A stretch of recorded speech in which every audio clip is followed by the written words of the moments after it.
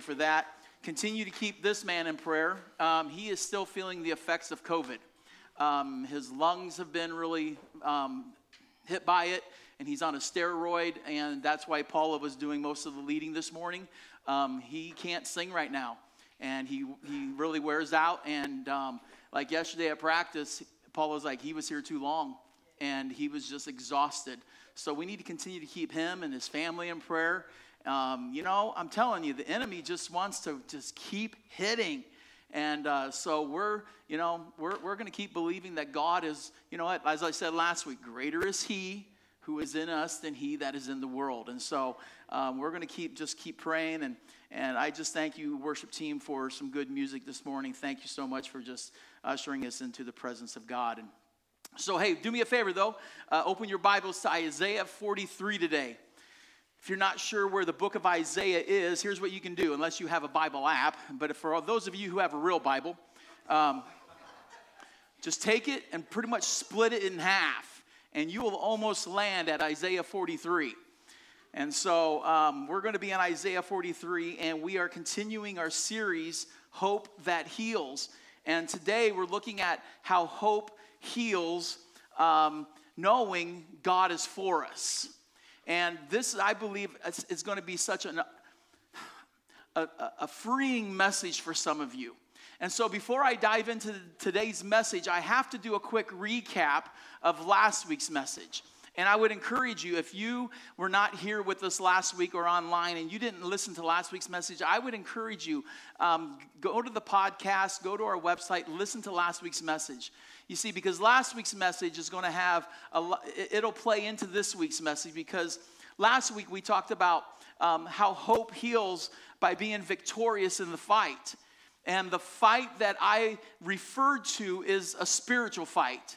That you and I are in a spiritual battle, that you are engaged in a fight with a very real spiritual enemy. And as Scripture reveals to us, that spiritual enemy is Satan and every demonic force in the spiritual realm. And they are waging war against you, all right? And you're in a fight. And the reality is, Satan has one mission, all right, for your life. He has one mission, one purpose, and it's this. He wants to keep you spiritually blind. He wants to keep you spiritually ignorant. He wants to keep you spiritually lethargic. He wants to keep you spiritually, paralyzed. He wants to keep you spiritually filled with spiritual apathy, all right? He wants to just keep you neutral spiritually. You see, what he does not want to see is you growing closer to Christ. He does not want to see you becoming more like Christ. He doesn't want to see you walking with Christ. He doesn't want to see you witnessing for Christ. He doesn't want to see you serving Christ. He wants to make sure your life has no spiritual impact whatsoever. And he will use every tactic, every scheme, every weapon in his arsenal to do it. He will distort the truth of God's word. He will lie to you. He will deceive you. He will tempt you. He will oppress you. He will come against you in every way possible to make sure his mission is fulfilled in your life. And the sad reality is, he's winning. He is fulfilling his mission in a lot of believers' lives today. And we have got to understand that we have victory over that in Christ and in his word. And we have that hope of knowing that. And so last week's message is going to blend right into this week's message. Because as I said, this week's message is the reality of knowing we have hope that heals because God is for us. Guess what the enemy wants to convince you? No, he's not. He is anything but for you. And so you've got to know your enemy. You've got to know the tactics. You've got to know the weapons. You've got to know he's coming against you, because I tell you, so many Christians are paralyzed with this message. Too many Christians are in bondage and not realizing that God is for you. And I pray today that you will be set free from that. And so let me read our text, the first 3 verses there in chapter 43. It says, "But now, thus says the Lord, he who created you, O Jacob, he who formed you, O Israel, fear not, for I have redeemed you. I have called you by name, you are mine. When you pass through the waters, I will be with you, and through the rivers, they shall not overwhelm you. When you walk through the fire, you shall not be burned, and the flame shall not consume you. For I am the Lord your God, the Holy One of Israel, your Savior."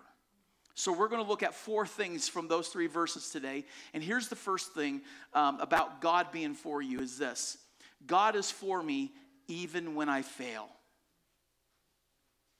God is for me even when I fail.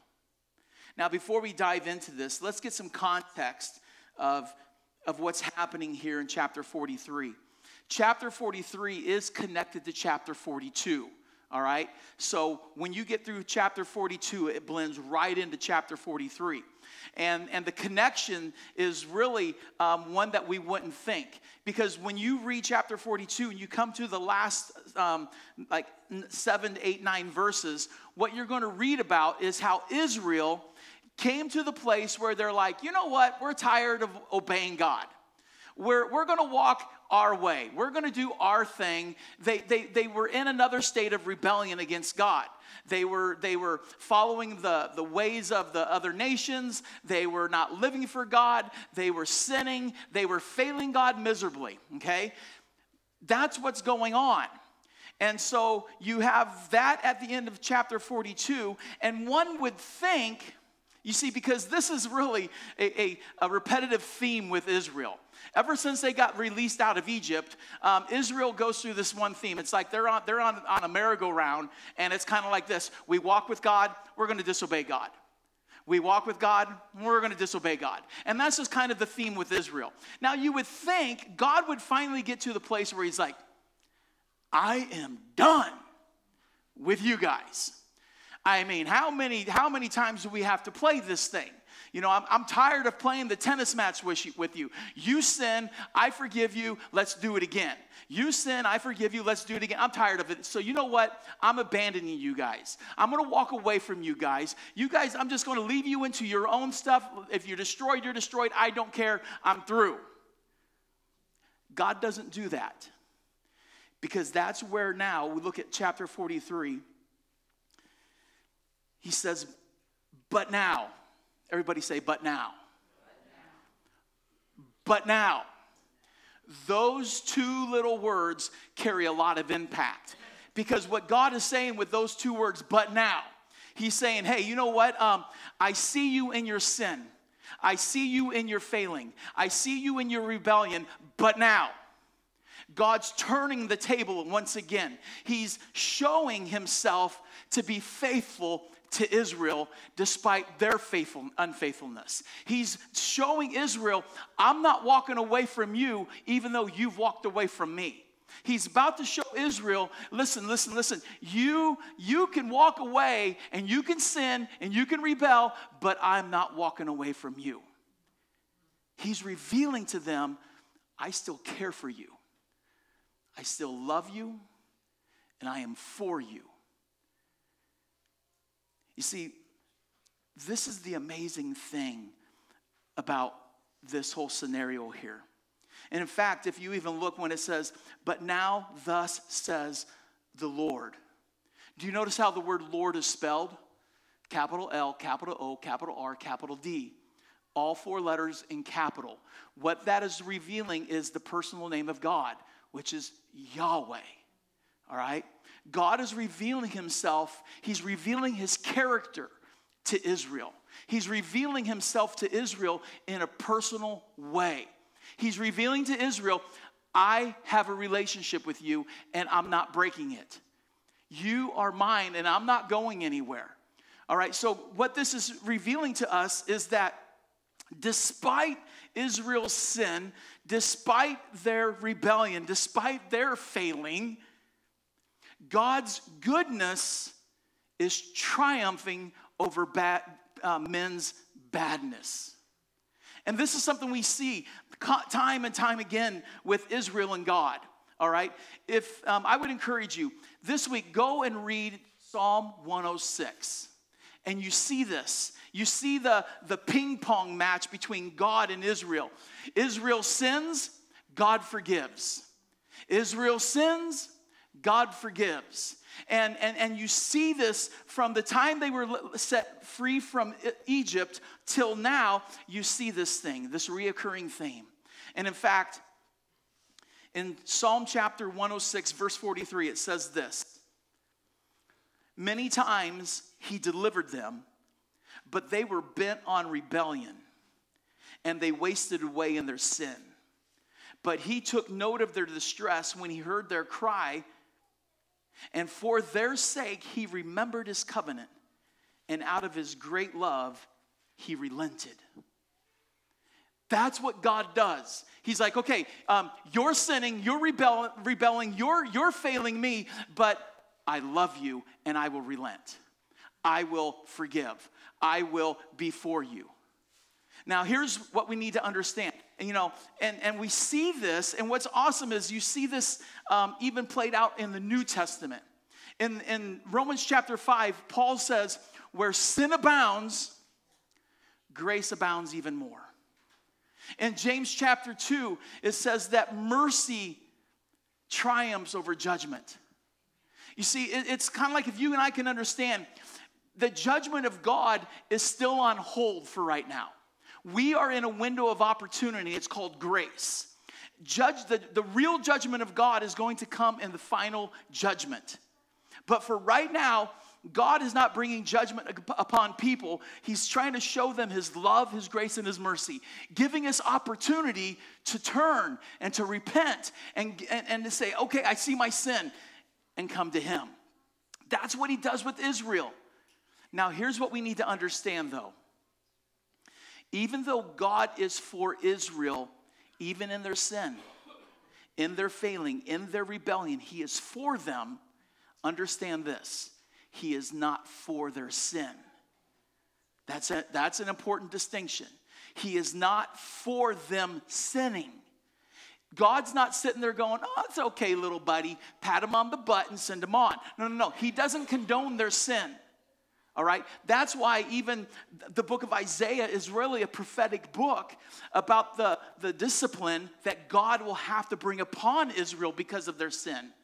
All right?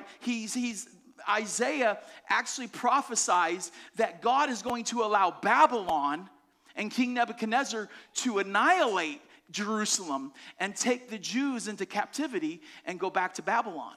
And the whole purpose of that isn't to destroy Israel and to just it's not God saying, I'm done with you. No, it's God saying, because I love you, because I care for you so much, I can't see you keep walking in the sin. So I've got to do something to try to stir you and to wake you up and get you to see we're living in sin and come back to me.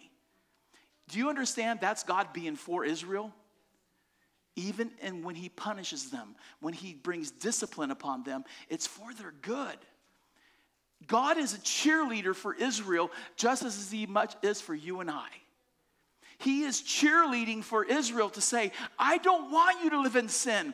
I don't want you to live in rebellion because it'll hurt you. It'll take you to a place where you don't want to go. And so God is like, I got to bring some discipline upon you to turn you back to me. He's for them. Even in their sin, he is for them. And do you understand God is for you? Even in your failure. When you sin, God is still for you. Now understand, he is not for your sin. He doesn't condone when you and I choose our selfishness. When we choose to sin, when we choose to say, I'm going to just walk away and do my own thing. He doesn't condone that.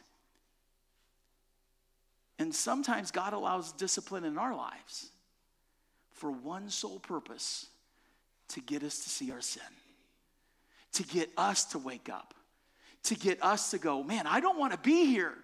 I don't want to live in this sin, and to come back to the place where we're like, God, forgive me.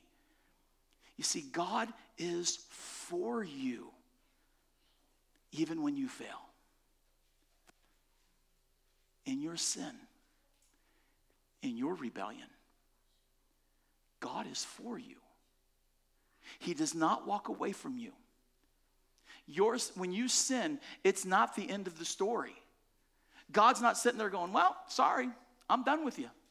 You chose to do it. I'm walking away. No. He doesn't walk away.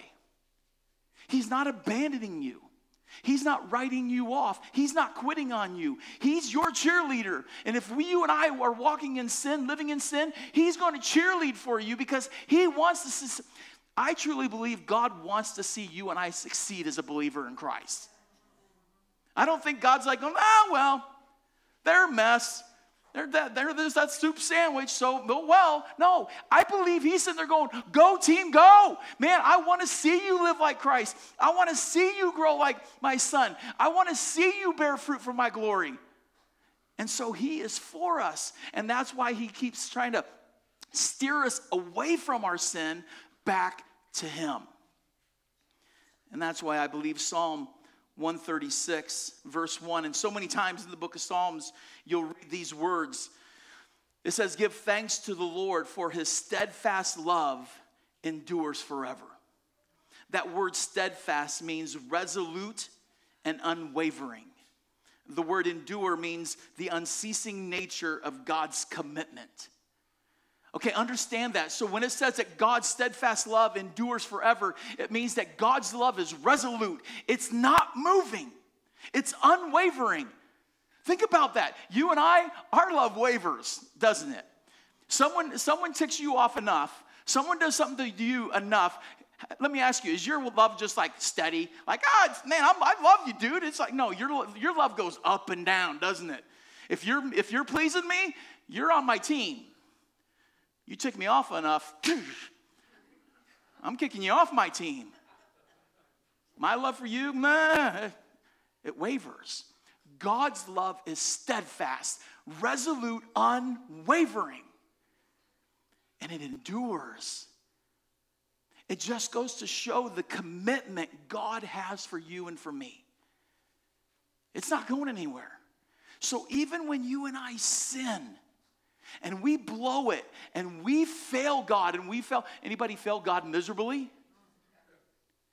He is for you.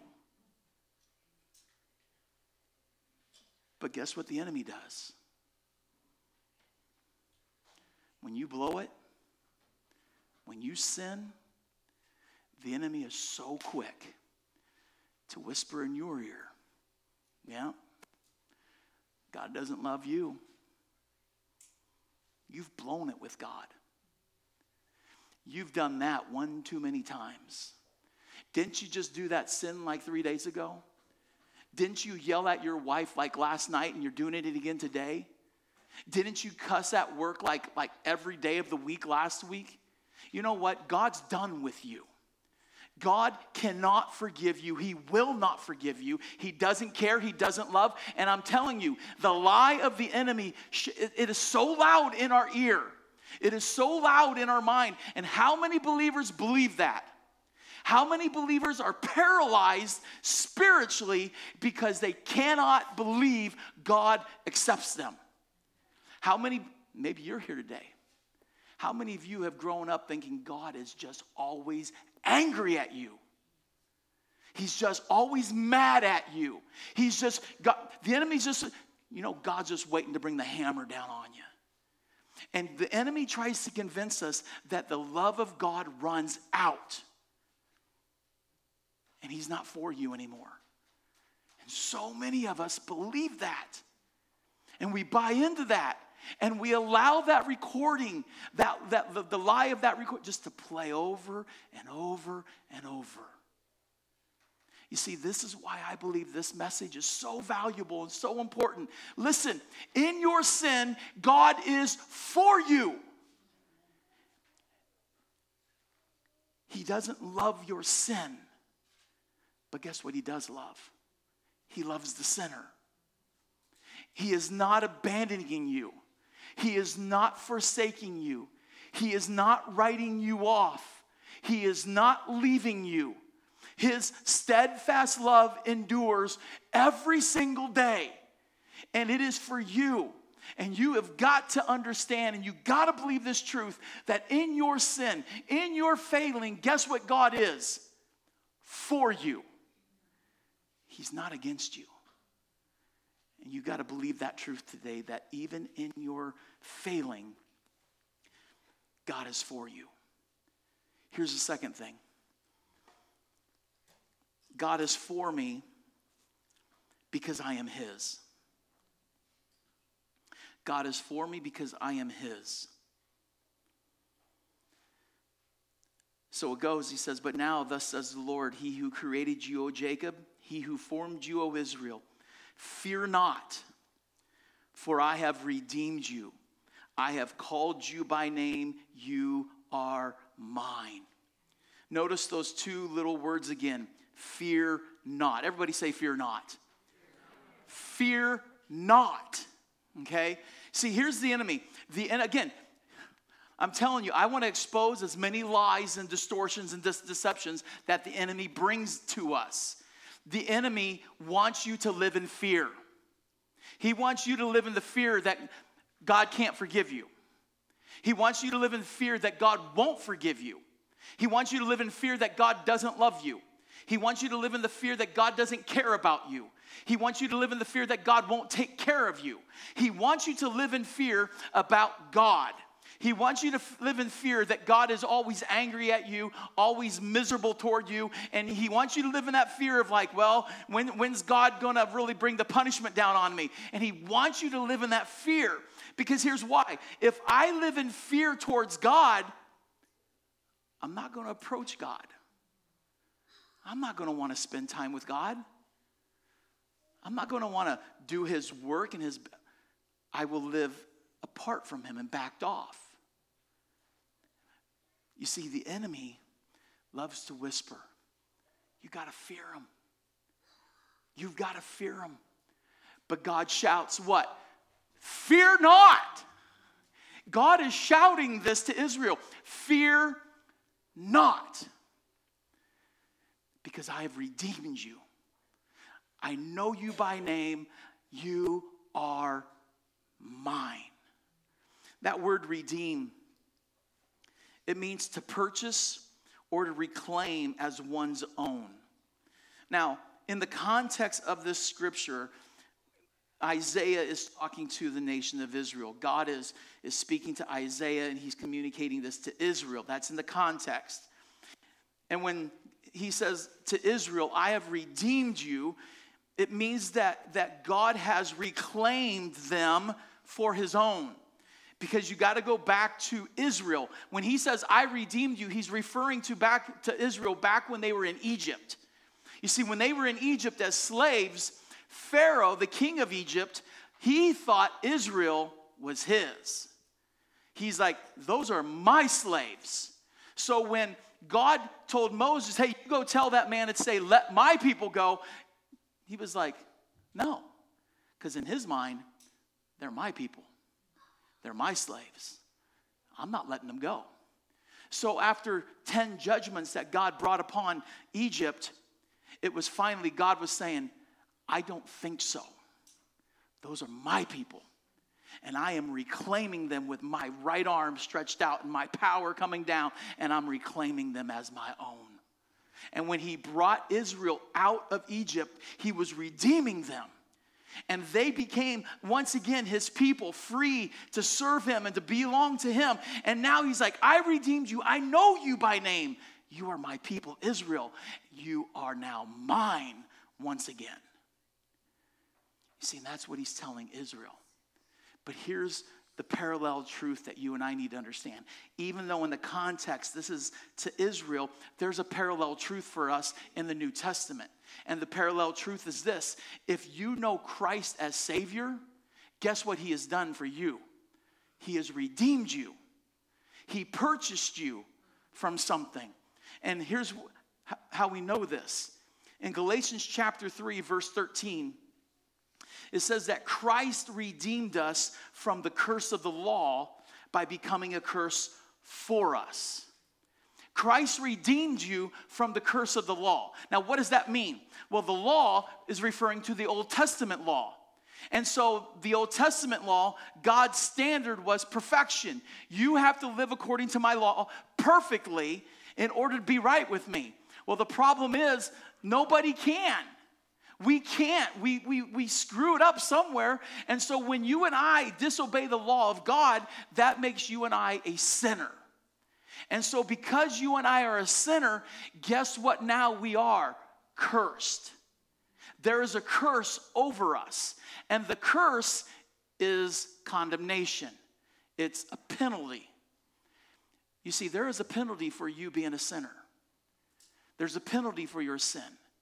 And that penalty is eternal separation from God in hell.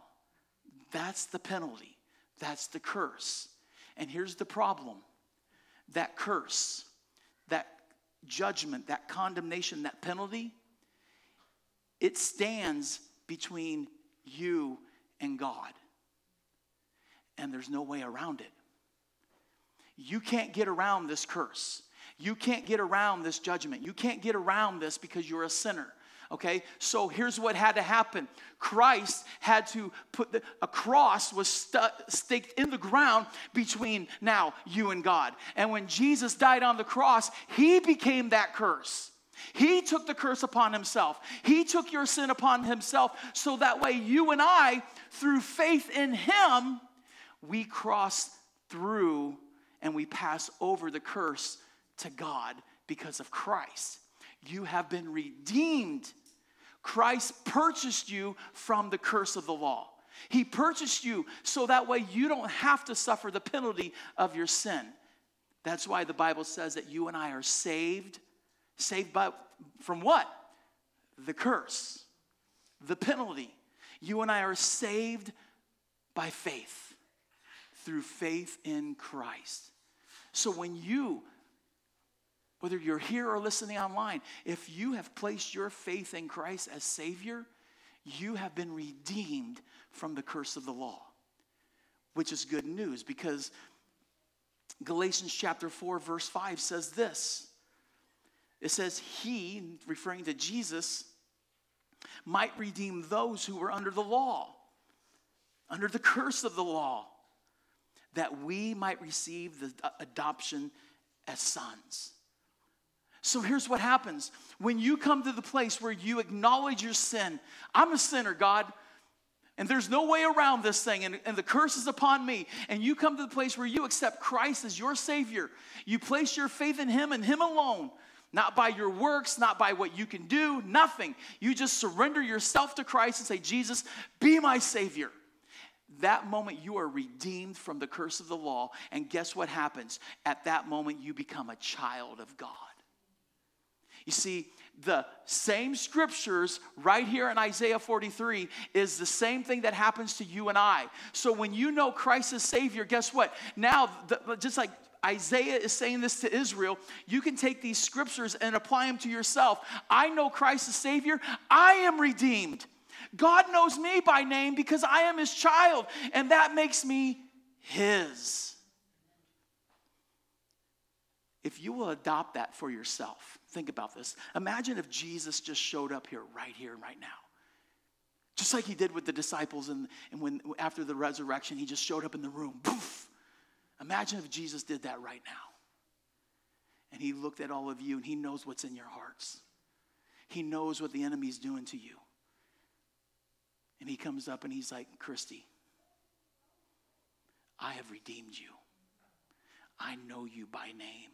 You are mine. He comes up to Butch and he says, Butch, fear not. I've redeemed you. I know you by name. You are mine. And he goes through the room to each person. Fear not. Because you know me. And because you know me as your Savior, I have redeemed you. I know you by name. You are mine. You see, that should cause something to well up in you. So when the enemy is trying to convince you, no, you're not. There's some confidence in you when you understand Isaiah 43. When you understand that God is shouting to you, fear not. Because you know my son Jesus as Savior, I've redeemed you. I know you by name, you are mine. And with that understanding, you have a confidence to be able to declare, like Psalm chapter 56, verse 9. And the psalmist says this I know, God is for me. He doesn't even bat an eye at it. He doesn't hesitate at all. He's like, this I know, God's for me. Can you say that this morning? Without a shadow of a doubt in your mind? Can you just be able to declare, this I know? No hesitation, no doubt, no one. God is for me. The Apostle Paul even is able to declare it in Romans chapter 8. Verses 31 and also verse 37. Paul writes this. He says, if God is for us, who can be against us? Rhetorical question. Paul's going to give you the answer. Hey, who can be against you? How many people? What's the answer to that? No one. No human and no spiritual. Nothing can be against you. Why? Because God is for you. And Paul goes on. He says, no. In all of these things, we are more than conquerors through him who loved us. For I am sure. Do you see the confidence? I am sure that neither death nor life, neither angels nor rulers. Now he's talking about the spiritual stuff. Angels, demons, nothing. I'm sure of this thing. Angels, nor rulers, nor things present, nor things to come, nor powers, nor height, nor depth, nor anything else in all creation will be able to separate us from the love of God in Christ Jesus our Lord. You see, God's not walking away, man. He's not going anywhere. Paul's like, God is for me, and because I know that, I am sure of this. Nothing can separate me from him. And so here's what the enemy does. The enemy's like, no, you're not his. Because you're a sinner. You still blow it. You still mess up. You're such a loser. You're such a failure. How in the world can God love someone like you? He's going to walk away from you. He's abandoning you. He's walking out, man. He's like the spouse that's like so fed up, they're leaving. And he's walking out the door. And he's trying to convince you of that. You see, that's where sometimes literally, verbally, out loud, when the enemy is lying to you about this stuff, this is where you have got to, just like God says, but now, and he's turning the table, you have got to turn the table on the enemy. Because if you believe that the enemy is real and the fight is real, he's coming after you. And he's going to lie, and he's going to distort, he's going to deceive, he's going to oppress, he's going to do everything he can. And so when he's lying to you about the love of God, the care of God, the forgiveness of God, and who you are in Christ, you've got to come back and go, you know what? I am not my own. I have been wholly bought by holy blood. And because of that, because I know Jesus Christ, and because Jesus is my Savior, I know, and I am sure of this, I have been redeemed. And I am not my own, and I know he knows me by name. And because he knows me by name, I am his child, and I am his. And there are times where while you're praying, or you're in your car, you're walking down the street. Well, maybe not down the street. Someone may think you're really weird. All right? But man, I'm telling you, there are times where you have got to say it. Because I'm telling you, the enemy's not backing down. And you have got to defeat a lie with what? Truth. And the truth is this. You're a failure. You're going to fail. You're going to sin. You're going to blow it. But God still loves you. And he is not walking out. And like Paul says, in all of these things, he's just like wrapping everything up in one big happy package. And he's like, in all of this, I know nothing will separate me. If you know Christ as your Savior, you can confidently and boldly know beyond a shadow of any doubt that God is for you. And he is for you because he redeemed you. And he knows you by name. He is for you because you are his. Here's the next thing. God is for me even through difficult trials. He is for me even through difficult trials. Again, verse 2.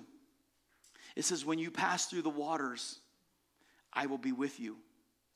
Through the rivers, they shall not overwhelm you. When you walk through the fire, you shall not be burned, and the flame shall not consume you. There are two very important truths in that verse. Truth number one is this: you will have trouble in life. You will go through the storms. You will go through the fiery trials. Pain is in your life. It's coming. You will have tribulation, as Jesus said. You're going through the fiery trials, as Peter tells us. They're coming. Truth number one. But truth number two, God is with you in all the time, with you. But here's where the enemy comes in. Remember, last week I said the enemy will use every tactic possible. And one of the tactics is this: he doesn't care what's happening in your life. He will take anything in your life and exploit it for his glory. So guess what he loves to do when you're going through the pain in life, when you're going through the trial, when you're going through the storm, when you're going through the thick of it? He's going to be whispering in your ear, if God really loved you, if God really cared about you, if God was really for you, can you fill in the blank? You wouldn't be in this. If God was really for you, you wouldn't be going through cancer. If God was really for you, you wouldn't have had that death in the family. If God was really for you, your spouse wouldn't have left you. If God was really for you, you wouldn't have lost your job. If God was really for you, ... You see, that's how the enemy plays. And I'm telling you, how many of you know the enemy does not play fair? He's only trying to do one thing. If he can lie enough and distort the truth of God enough and deceive you enough about who God is, if he can lie about the character of God, if he can convince you God doesn't love you, he doesn't care about you, and he's not for you, guess what happens when you're going through the storm? You start losing it toward God. He wants to get you to the place where you become angry at God. You shake your fist at God. You blame God. He wants you to start, he begins by getting you to question, why, God? Where are you, God? Why did you allow this? And if he can get you to start thinking about that more and more and more, he will convince you God's not good. He will convince you God doesn't care. He will convince you God isn't for you. And if he can, he'll get you to walk away from God. He'll get you to abandon God. He'll get you where you'll stop coming to worship. You'll stop hanging out with other believers. He'll get you to the point where you are all by yourself and you're stewing and you're just angry at God. And he has defeated you. You see, this is where you and I have got to be able to come back to the truth of God's word. And the truth of God's word is this: God is God and we are not. That his ways are higher than our ways. His thoughts are not our thoughts. And we've got to be able to come back to the place and say, God, if this is your will for my life, let me settle into it. It's the confidence that David had when he wrote the 23rd Psalm. David writes in Psalm 23, verse 4, he says, even though I walk through the valley of the shadow of death, I will fear no evil, for you are with me. Your rod and your staff, they comfort me.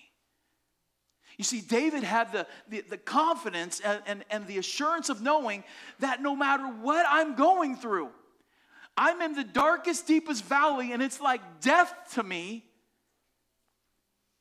God is with me.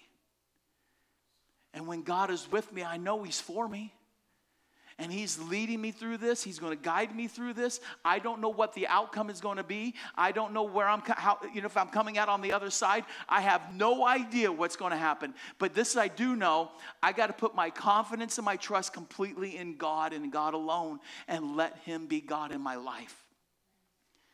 The enemy does not want you thinking that way. He wants you defeated.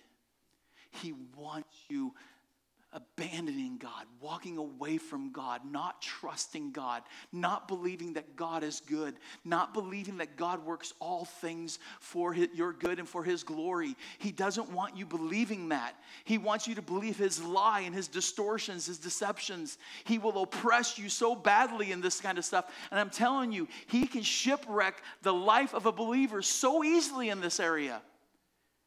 Listen, you're going to go through the storm. But as Isaiah says, when you go through the river and through the water, man, it may seem like it's up here, but God's with you. You're not going to drown. You got to just keep trusting him. When you're going through that fire, man, you're in it, but it's not going to burn you. Meaning it's not going to overwhelm you. It's not going to take you down because God is with you in the middle of it. And can you trust him when you're in the middle of it? You got to be able to come back and dispel the lie, insert the truth. You can't believe the lie, you've got to believe the truth. You can't trust the lie, you've got to trust the truth. And you've got to know, I'm going to go through it, but God is with me when I'm going through it. And then lastly, God is for me because he saved me. He is for me because he saved me. Verse 3, he says, for I am the Lord your God, the Holy One of Israel, your Savior. He's referring again to when they were in Egypt. He's like, man, God saved you. And do you understand that God saved Israel not because of who they were, but because of who he was? God didn't save Israel because of what they did, but because of just who he was and his love for them. You got to also remember, we talk about how Israel, was on this merry-go-round of disobedience coming back. You got to remember when we were going through the book of Exodus, I showed you, I said that when they were in Egypt, Israel was becoming and looking like the Egyptians. They were worshiping like the Egyptians. But yet God looks down and says, it's not about them, it's all about me. And he saved them. Do you understand that God saved you not because of who you are? God saved you not because of what you've done for them. God saved you not because you were too sexy for your shirt. God saved you only for one reason, for his glory. You see, this is how we know God is for us.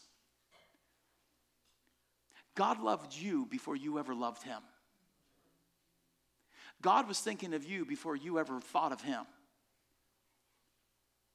God saved you while you were still dead in your sin. God sent Christ to die for you while you were still a sinner.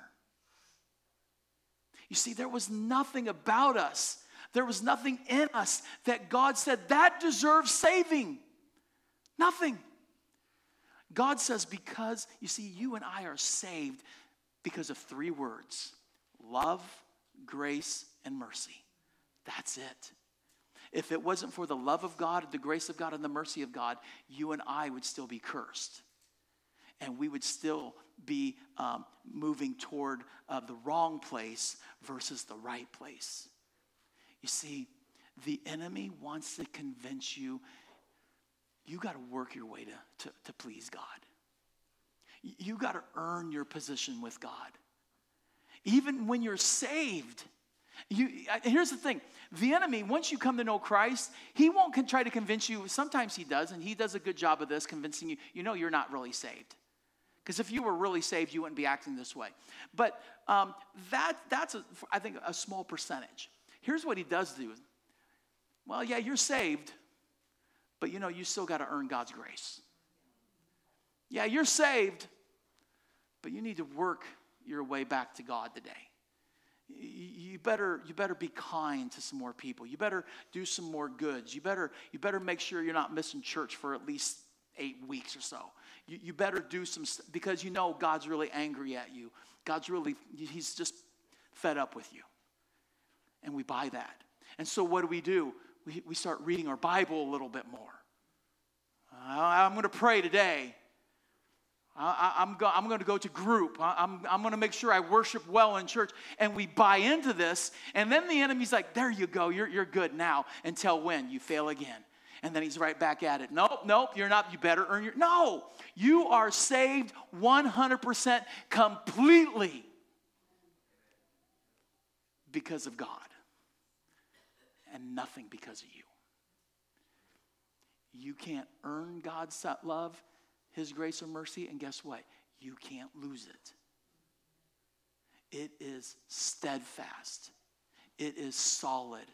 And it is going nowhere. But I'm telling you, the enemy has convinced some of you that you're not enough. He's trying to convince you need to become enough. He's trying to convince you that God's walked away from you. He's trying to convince you God just doesn't love you. He's trying to convince you that you're not His. He's trying to convince you that He's abandoned you. And my question to you today is this: what lie are you believing? This last verse where it says, I am the Lord your God, O nation of Israel, your Savior. Take that verse and remove Israel. Put your name in there. I am the Lord your God, Marlene, your Savior. I am the Lord your God, Ron, your Savior. And sometimes you got to keep doing that because some of you are buying into the lies. You're buying into the deception. You're being oppressed. And the enemy is waylaying you. What lie are you buying into today? What lie have you believed for decades and years? What lie does the enemy keep tripping you up over? What lie do you need to dispel with truth today? And I'm telling you, the truth is this: God is for you. And it is my prayer. The Bible tells us where the Spirit of the Lord is, there is freedom.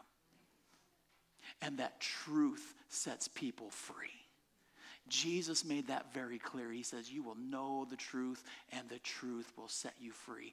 The enemy has kept some of you in bondage for a long time, thinking God's not for you. And I pray today that once and for all, for now until you go to heaven, that you can live in the freedom of knowing God is for you. And when you need to start saying, God is for me. That needs, I know it sounds kind of like a Middle Eastern thought, like it needs to become a mantra. It needs to be a God mantra. God is for me. God is for me. And this is not some kind of name it, claim it thing. It's not some kind of get rich thing. It's not the stuff that's out there. You just need to know God is for me. When I'm blowing it, God is for me. He is for me. And I'm telling you, you have got to tell yourself that. So let's bow our heads. Let's have a moment of prayer. You know, I don't know what's in your heart. I don't know what lies the enemy is convincing you with. I don't know when you're by yourself what you are dealing with. And maybe you can put on a good facade when you come to church and when you're around other Christians. But maybe when you're by yourself, the enemy is just feeding you. And he has beat you up, and he has just done so many things in your mind, and the lies. And I want to believe. And as I pray, I would encourage you just to begin to pray. And even just with your Bible open, pray those scriptures and believe that you are his and he is for you. And I want to believe and I want to pray that today you could finally be set free from the bondage and the prison of these lies. And that you can walk in truth today. So Father, I come before you, and Lord, you know every heart and every mind in here today. You know every battle that every person is going through, every person watching online, Father. Lord, it's so easy to put on a front. It's so easy to put on a fake facade, and it's so easy to pretend that nothing is going on in my life, nothing bad. But yet, God, the enemy just depletes everything in us. He's able to convince us in our minds that, God, you've abandoned us and walked away. He's able to convince us that we're not enough. And we got to keep earning your love. Lord, I pray that today, that truth will set people free today. I'm asking, God, that the power of your word through the power of the Holy Spirit will reveal to every person, whether here or online, who they are in Christ.